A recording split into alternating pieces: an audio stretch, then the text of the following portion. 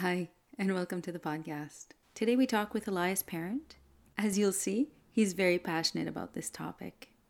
I also have to admit that this podcast was technically our test podcast, and that this young man is actually my son. Initially, this wasn't supposed to show up on the podcast list, but we had a really good time talking about this topic, and I believe you'll enjoy it. What was really incredible is that he had no notes or papers in front of him. I don't know how he does it. In this podcast, I talk to academics, students, amateurs, scholars, and young people. You may have noticed, not all the topics here are Canadian, but I am. I'm Rosie, and this is my podcast. I guess it's time for some World War history, eh?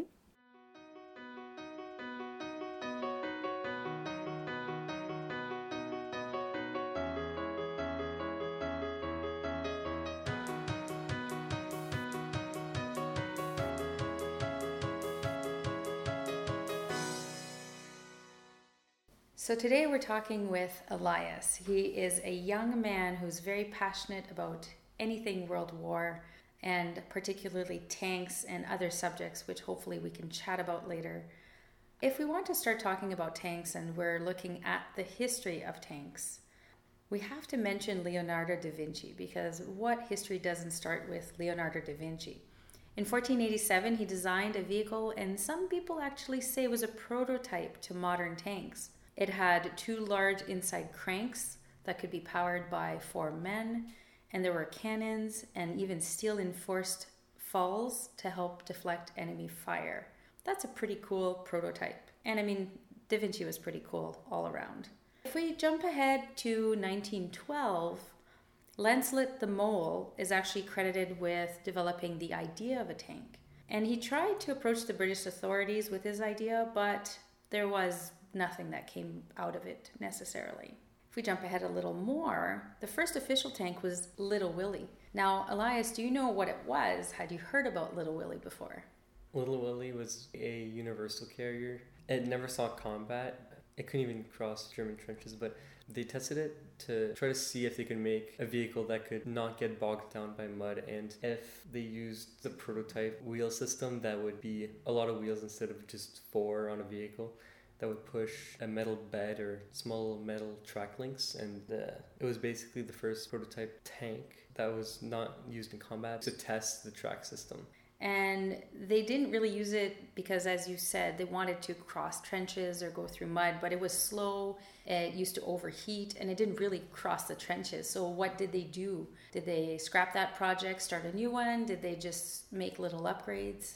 After Little Willie, they saw the downsides of it and they made a second prototype, Big Willie, and they fixed the problems with it, made it so it could cross German trenches easier, but it never did. Even though both of these tanks never saw combat, we're talking about them because of what? Did they actually change anything in tank design or in tank evolution? By that time, tanks weren't even a thing. Like, the word tank wasn't even invented. They didn't think of that yet. They were basically just testing out a new track and suspension system to see if it would be able to go through mud easier. And if they could put a gun on it, then it's basically a rolling bunker. I see. If we look at history during World War I, so in September 1916, the British forces actually were able to attack the Germans using tanks. That was during the Battle of La Somme. La Somme. And can you talk about that a little bit too? What happened? During that Battle of La Somme, the British already evolved because it's been a year or two after Little Willie and Big Willie, and they developed a tank called the Mark I, and with that it was a longer tank where the tracks would go all around the body of the tank, and the center part had a big engine and 6+ crew, and it had 2 guns on the side, no turrets. It was 2 gun emplacements on the side, 6-pounders, small guns but big for the time, and they could really do some work.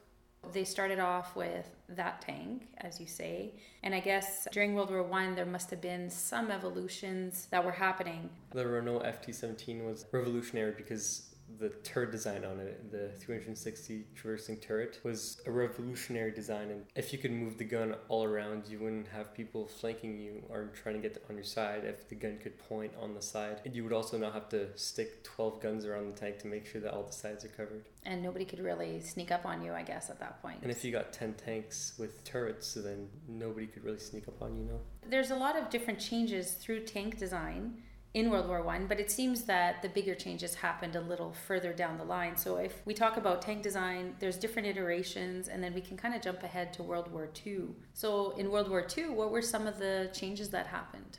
Well, in the 1930s, there were a lot of tank competitions to make sure that companies wanted deals with tanks. So they did little competitions like which one would be best. But during World War II, pretty much every tank that was there, except for the tank destroyer classes, which didn't have a turret, but all the other tanks, medium, heavy, light, and some of the tank destroyers in the American line had turrets on them. They all had turrets. So all the tanks in World War II essentially had turrets because of that FT-17 design. So the tanks that were designed for World War II, did they have different capacities? World War tanks seem to have trouble even going through trenches. Did they have that problem with World War II tank designs? Did they improve on that aspect too? Different landscapes or whatnot? Well, the British forwarded the evolution when it comes to the Mark 1 to Mark 10 tanks. They started making the Churchill line of tanks, and those tanks were basically made for crossing trenches, but what they didn't know is that World War II wouldn't be like World War I. Trenches wouldn't be as massively used because tanks were the big thing in World War II. Trenches were basically obsolete, at least full-on trench warfare. They were still using trenches because it's better to have cover, but tanks would be able to roll over the trenches pretty easily. And they wouldn't have huge trench systems, and the battlefield wouldn't be as muddy because they wouldn't stay in one place for too long. So because of all the movement, they had different landscapes to consider, and sometimes the tanks weren't necessary in some of the parts? Yes, like in Italy with the mountains, there were some tanks there, but it was pretty hard to move a tank up a mountain to the side, and usually being attacked by ambush was a big thing, so you don't want to just send 10 tanks out there and not be sure if they're going to come back or not because of the terrain. And then people think that tanks are completely indestructible or they're so hard, the armor's very serious. You know, there's some myths possibly in there. Do you know if you have ideas on some of these myths that they're indestructible or not? Yeah. So the quality of the German tanks were really, really good.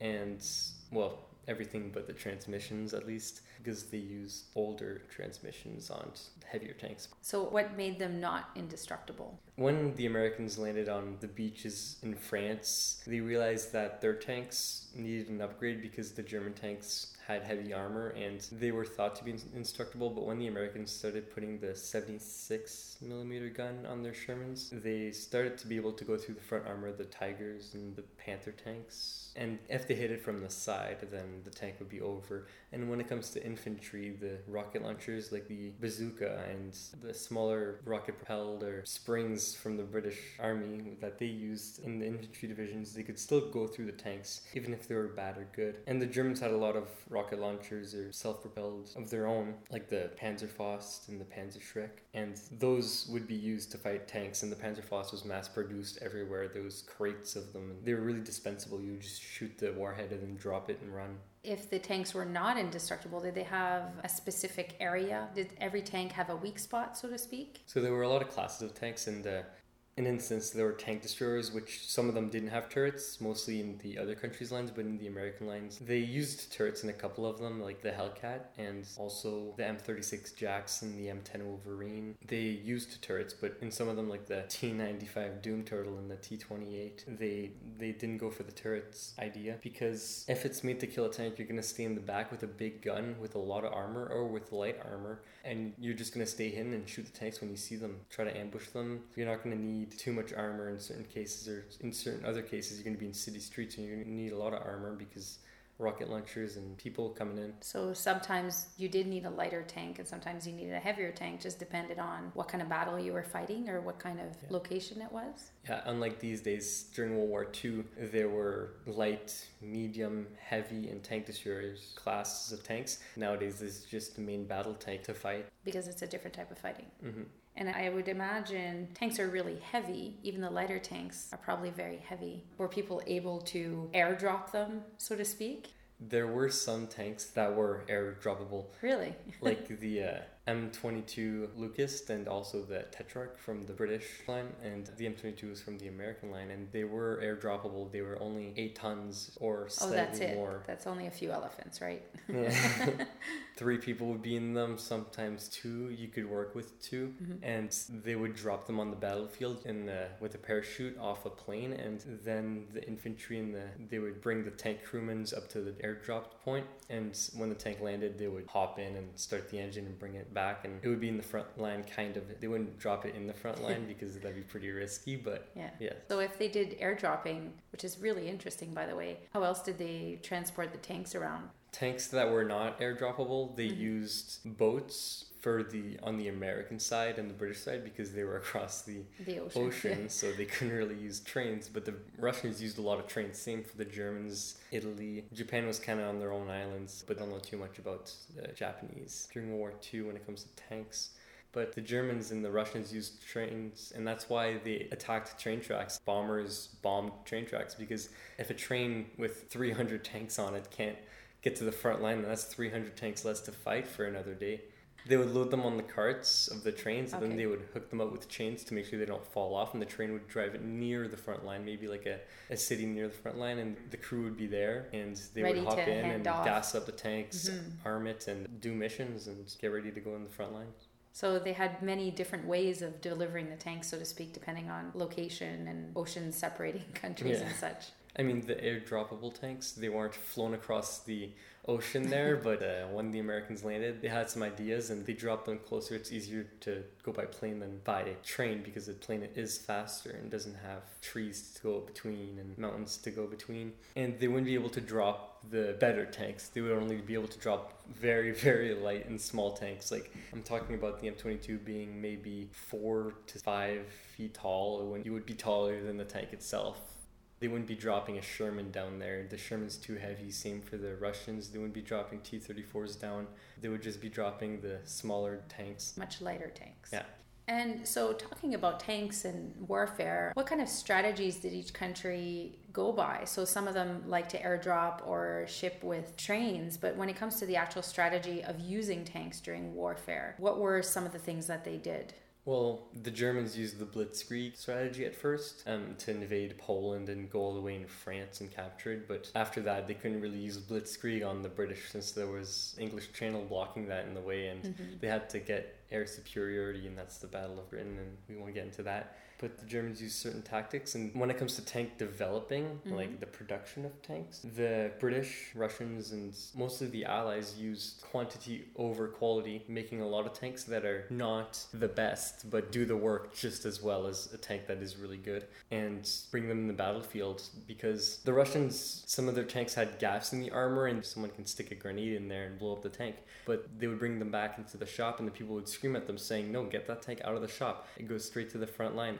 I don't care if there's a 3-inch gap. Hopefully nobody gets close enough to throw a grenade in there, essentially. Basically, the Russians went with dump as many tanks in the battlefield as you can, and it did work. They were able to get the upper hand. Mass production, by doing that. Because if a German tank sees 20 tanks going towards it, Very true. It's scarier than the Russians going 20 tanks going towards one German tank. So even if this German tank has a stronger armament or is better built, so to speak, having 20 tanks shoot at it or attack it, I would imagine it doesn't really matter how well it's built. A tank is not indestructible, as you've said. A perfect example would be Battle of Kursk, Russians versus the Germans, when the Russians were starting to push back the Germans after Stalingrad. And it was actually known as the biggest tank battle in history. And the Russians used a lot of their tanks, and the Germans, they were kilometers away, and the Germans could easily hit them, relatively easily hit them with their 88mm guns on the Tigers, and the Panther tanks had a 75 high velocity, and those could go 3 kilometers away, snipe, and the Russian tanks couldn't really do anything. They just had to get up close, 2 kilometers max, and they did. They beat the Germans at the Battle of Kursk after a lot of tanks lost. So they did lose a lot of tanks, but they were still able, by sheer number and sheer force, to push back and win that battle. The Russians eventually got close enough with all their tanks. The Germans couldn't really shoot at all the tanks at one time, and the Russians pushed them and were able beat to the Germans. And that helped the war, undoubtedly. It was one of the bigger turning points when it comes to the Russian front line against Germany. And when it comes to, you talk about turrets and the guns, do you know a little bit about the different kinds of guns they used for different purposes during, let's say, World War II? I know that's kind of your fascinating point with tanks. Another line of tanks that I didn't really talk about were self-propelled artillery. SPA was basically a tank that would have a gun, an artillery piece on the tank. And they would move around not on the front line but behind the front line, and it was an artillery that could move around on a tank chassis basically, and that was one of the classes. They used big guns with long-ish reloads and longer ranges. They would shoot almost straight up near 45-degree angle.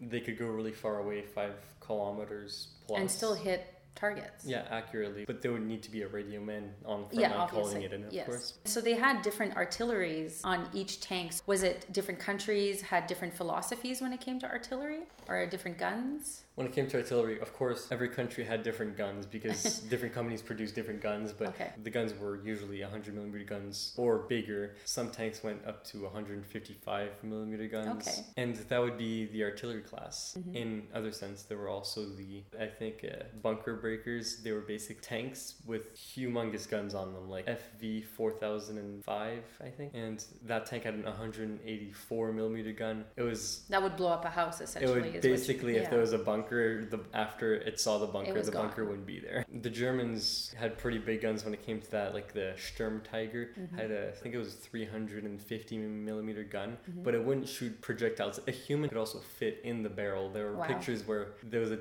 German crewman sticking out of the barrel. The barrel's very short, maybe like half a meter, and they were like posing for a picture there in the barrel. It's pretty funny. Almost like a cannon during a circus act. It was basically as wide as a cannon, and it wouldn't actually shoot a bullet because you need a cannonball. You need a longer barrel too, and that wouldn't be too good.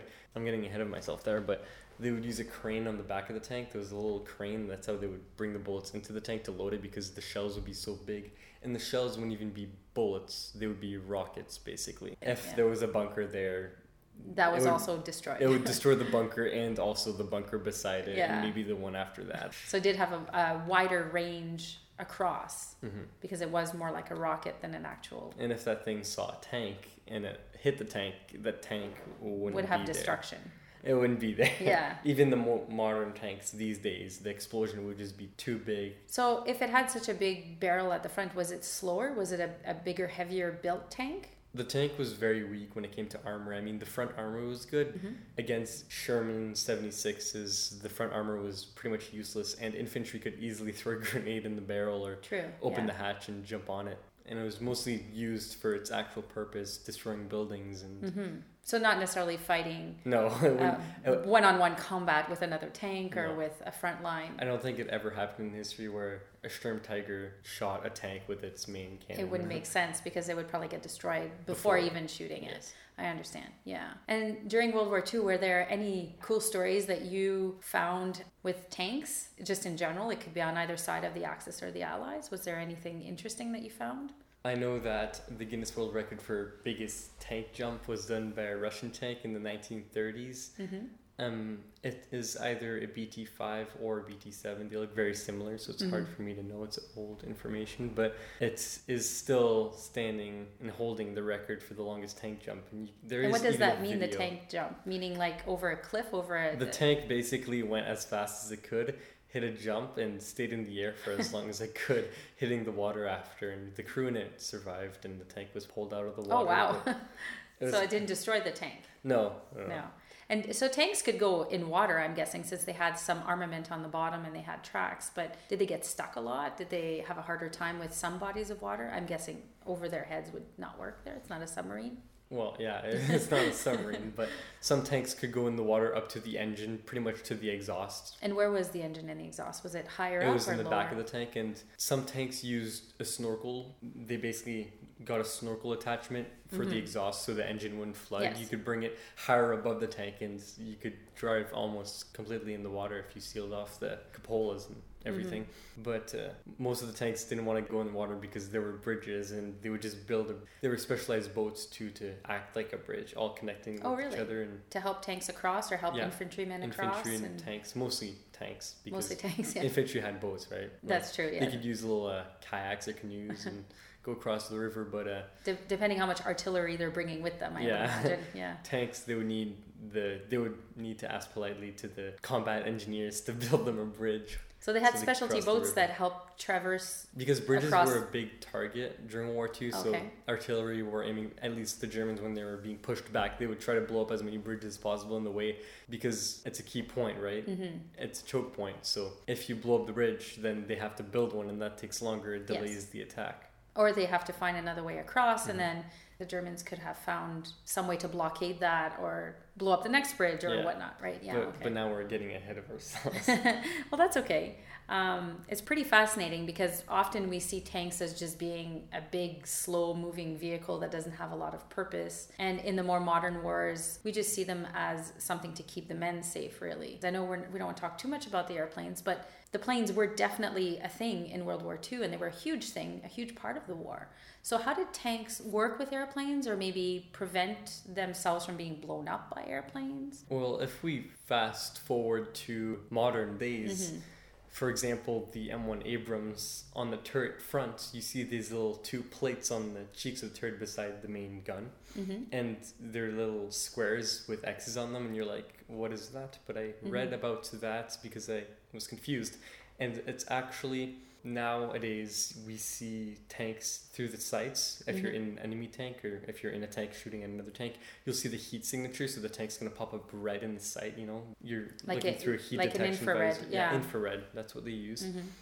Basically, on the M1 Abrams, on the cheeks of the turret, those things are two plates, and they stay cold. They're not like fully attached to the tank. So on the infrared, they're seen as two very, very easily seen dark patches on the red visor, and planes distinct that. If they see that, they know that it's an M1 Abrams and it's friendly. I see. That's one of the detection things that planes would use on tanks. More modernly. So in World War II, did they work together more? In World War II, there were a lot of accidents on friendly fire when it came to planes and tanks. Most of the time, they knew which tanks were which, and they had information on what tanks were where.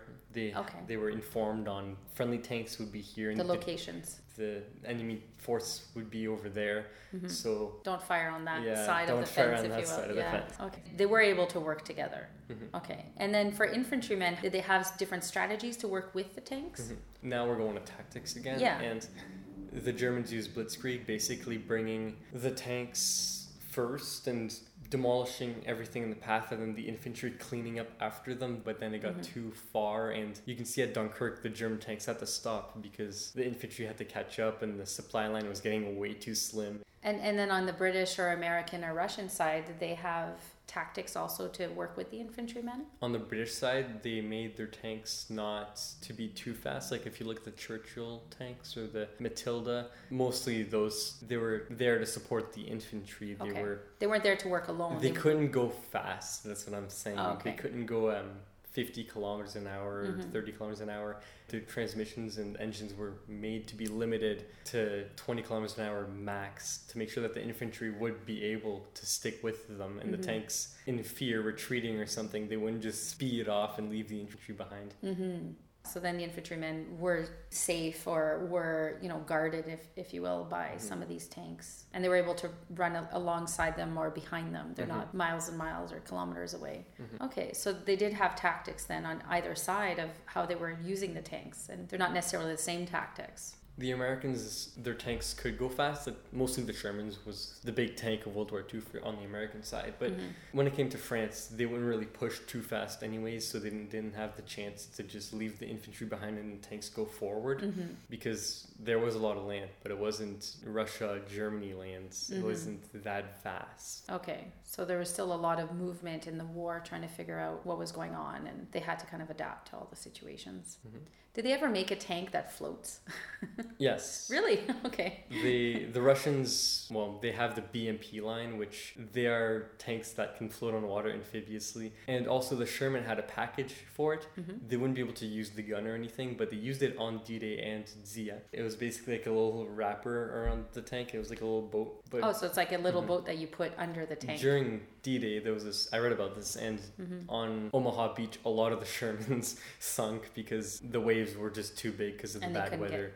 And only one tank made it on the beach. Oh, wow. Only, out of all the tanks, only one actually made it on the beach. And so they decided to change that and to add packages where they can float a little. Well, no, that was with the packages. Oh, that's with the packages. Oh my goodness. Okay. It wasn't. So it wasn't very efficient then. No, it worked for rivers and going across stuff that didn't have bridges, but for big waves. But the Russians, their tanks didn't have packages. The chassis itself was made to be able to float on water. And the Americans also made a tank, the LVT. It could float on water. It was propelled by the tracks and 2 small propellers in the back. Was it easy to direct? I imagine it wouldn't be very easy. No, you could make one of the tracks stop and the right track continue, and it would be able to turn and stuff. But it wasn't. But slowly. It wasn't a speedboat or or a dinghy. It wasn't a very, very efficient. No, 10 kilometers an hour plus. But it did prevent them from getting waterlogged or, as you said, crossing rivers that maybe don't have a bridge. Even those tanks aren't submarines. They can't go fully underwater, but if they fall in a river or something by accident and they fall the right side up, then okay, as long as they don't fall upside down or on the wrong side. I see. Yeah, you never know. Float. And back to, I guess we're talking about a tank that has sort of a neat feature. Did some of the tanks, I'm kind of almost imagining this Lego style where you have a tank that's like the Lego and then you can kind of change these little items around it. Did they have things that they would change around?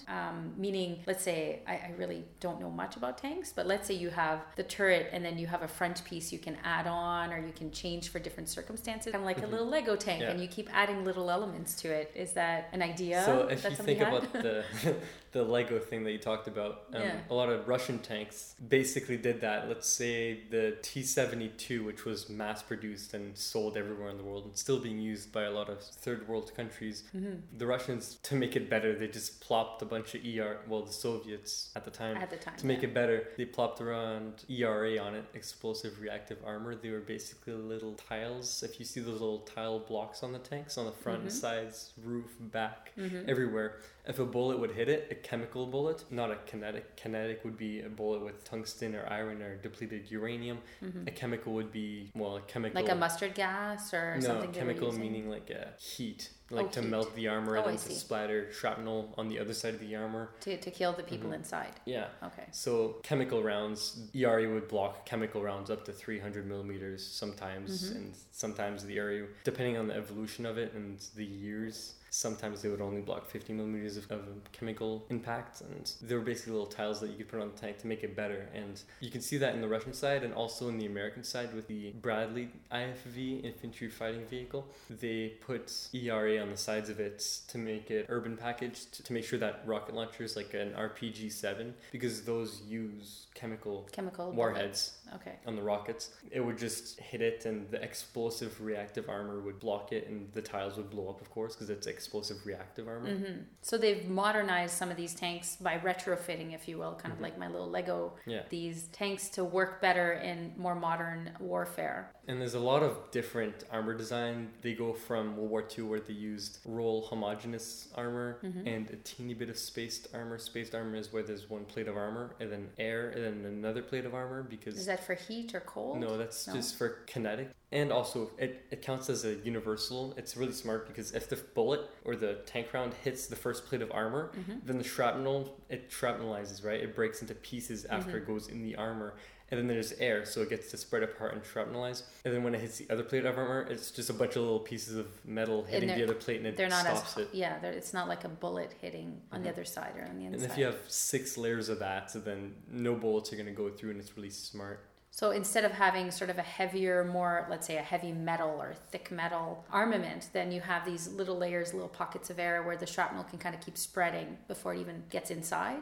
That's kind of what you're talking. This and that would be during World War II? Late World War II, early Cold War. After that, they used steel with ceramic and different layers. Did they try liquids or anything like that? I'm sure there must have been some different engineering. I'm sure, but I'm not too specialized. Your specialty is more the World Wars. But I know that the British revolutionized armor a teeny bit. When it comes to the Chieftain Mark 10, it had, I forgot the name of the armor, it's a weird name, but on the turrets, the armor, they used a bunch of little elements. Oh, they were really? able to make an armor with layers. There was like a layer of metal, of rolled homogeneous. Of a specific a metal, layer then of another. ceramic, I and then see. a layer of this, and then another layer of metal, and then air. And that was to prevent very specific types of attacks. It would mostly prevent pretty much every attack when it comes to, let's say a tank shoots the turret, it would prevent the kinetic and chemical attack from the shells, depending. So was protecting the turret really important when you armed your tank? Well, protecting the turret itself, I'm talking about the turret cheek, so like the armor on the side of the gun. The turret, and yeah. if a bullet protect hits- the people. Yeah, to protect the crew members inside. Same for the driver. But most of the time they would try to stay hulled down, meaning the turret would only stick up over the hill. Okay.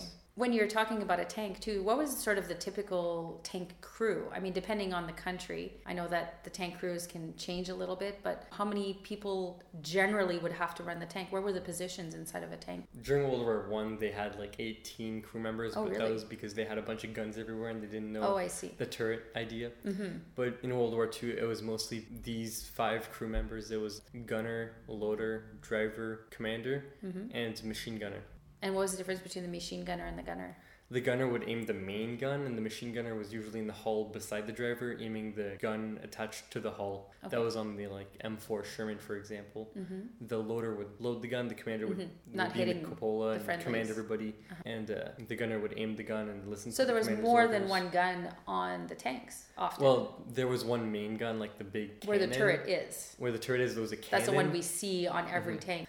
And then I guess they had little smaller guns around Yes. sometimes. For example, on the Sherman, they had the big 76 millimeter gun, but beside it to the left, they actually had I'm pretty sure it's the left at least, they had a machine gun attached to the turret, because if there's infantry, you could aim the gun at the trench and then machine gun them.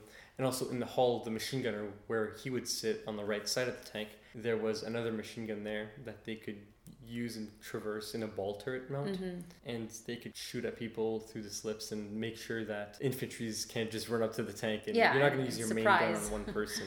Did they have many instances of people surprising the tanks? The Americans during World War II, they would really try to keep infantry around, because if Okay. there's people around the tank, then They can keep an eye out. they can keep essentially. an eye out. Yeah.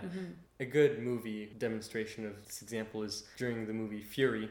The tanks go through a slim column of trees, and there's 4 tanks, and the protagonists are in the second tank, and there are a bunch of Shermans. The first tank gets shot by a rocket launcher, the Panzerfaust, and by Hitler Youth, and it blows up because there's no infantry around. Those are the last warn tanks them. left. Yeah. Okay. That could explain actually why some of the countries use the strategy of having a slower tank, keeping the infantrymen around them. And it's not just to protect the infantry, it was also to protect themselves, is what you're saying. Is so, preventing some surprise attacks or unexpected moments, if you will. And I mean, some tank hatches could lock, but some of the time in battle, you wouldn't have the tank hatch forethought, above you yeah. always locked. And so an infantry, if there were no other infantries around, an enemy infantry could just jump on the tank and throw a grenade in the hatch, and And then that close was the it, hatch, yeah. and all dead. So tanks, I would imagine, even during World War II, would have been fairly expensive. And as you said, they sometimes mass produce these tanks. And do It you took know? a lot of years to go through the developing of tanks. Yeah, to- the evolution of tanks yeah, where they keep to adding. develop the tanks, it took a couple years there,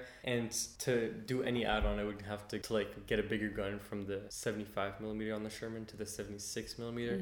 I don't know too much about this, but there was probably a little competition between which gun should we use. Like on the British tanks, the Americans gave them Shermans, and the British used the 17 pounder on the Sherman Firefly to defeat the German tanks. And that was the main thing. That was before the Americans. The engineers essentially had to come up with what type of gun is really good for what type of tank. Some tanks are better suited for some guns. Like you wouldn't want to put the massive cannon on a tiny little light tank that's going to tip over the minute you put the cannon, right? And I'm imagining like a gun, the feedback or kickback, sorry. Recoil. The recoil. Yeah, I'm imagining that the recoil would have some effect on what kind of tank you can put, what gun you can put on what tank. Yeah.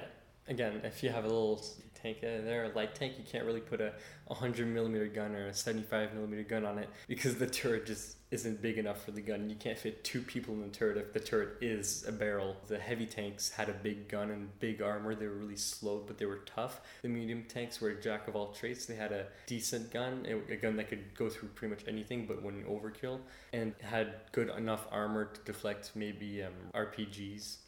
And maybe I could deflect light tanks and maybe medium tanks.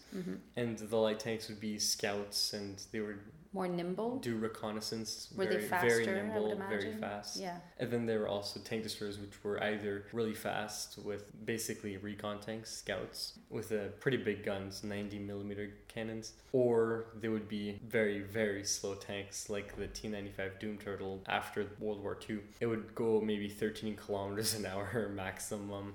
And it had a huge 120mm cannon with way too much armor at the front, 300mm of armor during late 40s, early 50s, and that armor was just way too much. Nothing would go through it till they invented better rounds for more modern tanks. And do you have a favorite tank?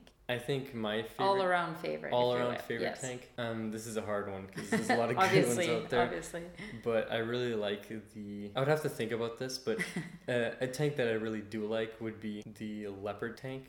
And why is that? Leopard. What's the main reason why you like it? Is it nice looking? The look of it is pretty amazing, and during its time, it did really good. Mostly the Leopard A1 was probably one of my favorite tanks, and if I think about it, maybe I can find a better one, but let's say we take the Leopard A1. What is it about that tank that you really love? I love the overall look of it, and it's not like it's a bad tank when it comes to performance. During its time in 60s and 50s, it did do good, and it's late war German, so East German, so influenced by America, but it still has that German style to it. Which is well built, as you've mentioned before. They did do a lot of quality builds with some of the tanks. It doesn't have that World War II German style to it, the very boxy with a big gun. It has a modern German style to it, which was a new thing in that time, but is really good. Again, Canada uses the Leopard tanks. Oh, we do? Today. Okay. Not that exact one, but so we like that model. They use the later ones, the Leopard 2s, 2A4 and 2A5, 2A6. So it was developed by the Germans, even though it's called a Leopard? Well, the Leopard is a German thing. Okay. Late 50s, and it was a new tank design, and they tried it, and it really did work. They still use it. I'm pretty sure it was decommissioned in the 90s, but they use the later models, so they use the Leopard 2s instead of Leopard 1s, which are the ones that I'm talking about. And so that stands as your favorite. Yeah. And I mean, you're Canadian, so why not be proud of what we're using? Canadians did use that tank back in the day. Not anymore, I don't think. But back in the day, they did use it. Nowadays, they use the better Leopards, but... Still calling it a Leopard. One of the other questions I have, where does the word tank even come from? Who decided to call this, rolling machine that's better than a car and stronger than a car? Who decided that this was called a tank? Well, the British during World War I did some reading on this. I'm not specialized too much. Yes. I know that the British in World War I didn't want to call it a rolling bunker because if there were spies and they heard that it's self-explanatory, people will know what it was. So the British said when it comes to the Mark I and the Little Willie and Big Willie, like a gas tank. So the British coined this word, it seems. Be interesting to look at the linguistics on that too at some point. In England, apparently, there's a tank museum in Bovington. It also has the world's best collection of tanks. Somewhere around 300 vehicles on display, going from Little Willie all the way to the modern UK Challenger 2. So I would imagine that would be on your travel plans someday. Yeah, it's on my bucket list. It's on your bucket up there. list. Yeah. I haven't been there yet, and I really want to be there. Every few years, they do something called the Tank Fest, and they bring all the oldest tanks and the newest tanks, the most modern tanks, and they drive them around the track. Do you get a chance to drive, or do you need to be a tank driver? No, you get to watch them drive. You get to watch them drive around. I think they have, it's either a Mark I or a Mark X, but it's a British World War I tank. It is a real British tank, and it is still running, and it moves really slow, like 4+ kilometers an hour, but it does work, and it's really fascinating to see that working after 100 years. I wonder if it has war damage on it, if it is a world probably. Tank. Yeah. I think they painted over it. Well, I'm sure they have. Have you actually had the chance to be near a tank at all physically? Just, looking at them online or reading about them in books? Yes. Here in my town, there's a M4A2 76 Sherman, and I've been near it, and I also went to the Ottawa War Museum where there were a couple tanks. By couple, I mean 30 plus. Oh, that's and nice, yeah. I got to see all tanks from a bunch of other countries, Germany, Britain, Canada, even America, France, all the newest tanks and older ones from 1930 all the way to Cold War. And they were still bringing some in. There was a T-72 that was covered over by a tarp. I know it was a T-72 because my friend told me he saw it earlier and they were bringing it in. And I'm guessing it'll be on display as the museum keeps by the adding time more this podcast is out, it's it's probably on display. They've taken off the tarp and dusted it off. And because we live in Ontario, I know Kingston is really huge with war memorabilia, and it's more like the War of 1812 from what we've seen. But are there museum things that you know about at all? Near the RMC, I saw 2 Sherman Jumbo 76s and 1 Leopard A1A1 from early Cold War. It was known as an MBT by then, during the Cold War, main battle tank. But it was Was it used during World War II or just the Cold War? No, it was built for the Cold War. It was not built during World War II. It was a very modern tank that could shoot modern shells. And it's not as modern as the Abrams tank in the US line these days that they still use. But it was 1970s tank. It was pretty interesting to see it in the field. Yeah. So I would imagine at some point on your bucket list, you also have trying to ride in a tank with a proper tank driver and get the feeling of what happens in a tank. There are some companies that do that. That could be a good bucket list item. But they actually let you drive the tank. Like, I know a YouTuber that drove an M4 Sherman 76 in the bush.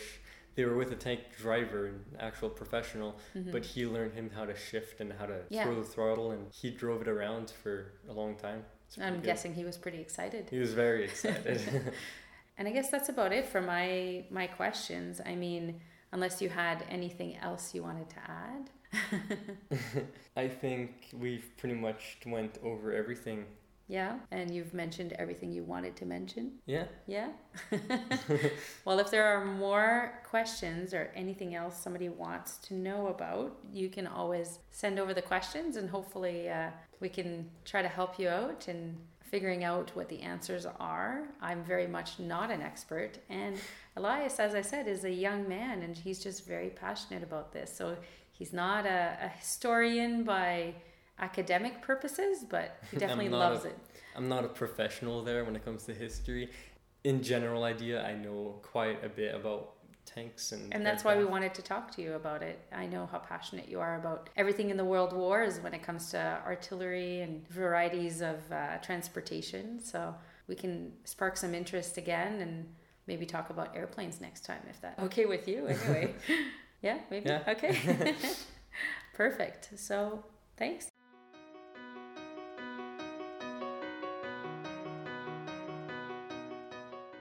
I really hope you enjoyed this Not Supposed to Happen episode with Elias. The book recommendations today are The Tank War by Mark Urban and Troop Leader by Bill Bellamy. There's also a really nice visual book by the Smithsonian called Tank, The Definitive Visual History of Armored Vehicles. Don't forget, you can find me on social media, Facebook, Instagram, Twitter, @HistoryA. You can also go to the website. There's a link in the show notes. And if you can, I'd love to have a rating on your podcasting platform, such as iTunes. It really helps people find the podcast. And as usual, I'd like to thank Jamie, our brood of kids, including Elias, our family, our friends. Without them, I definitely wouldn't be adventuring through history. Un grand merci.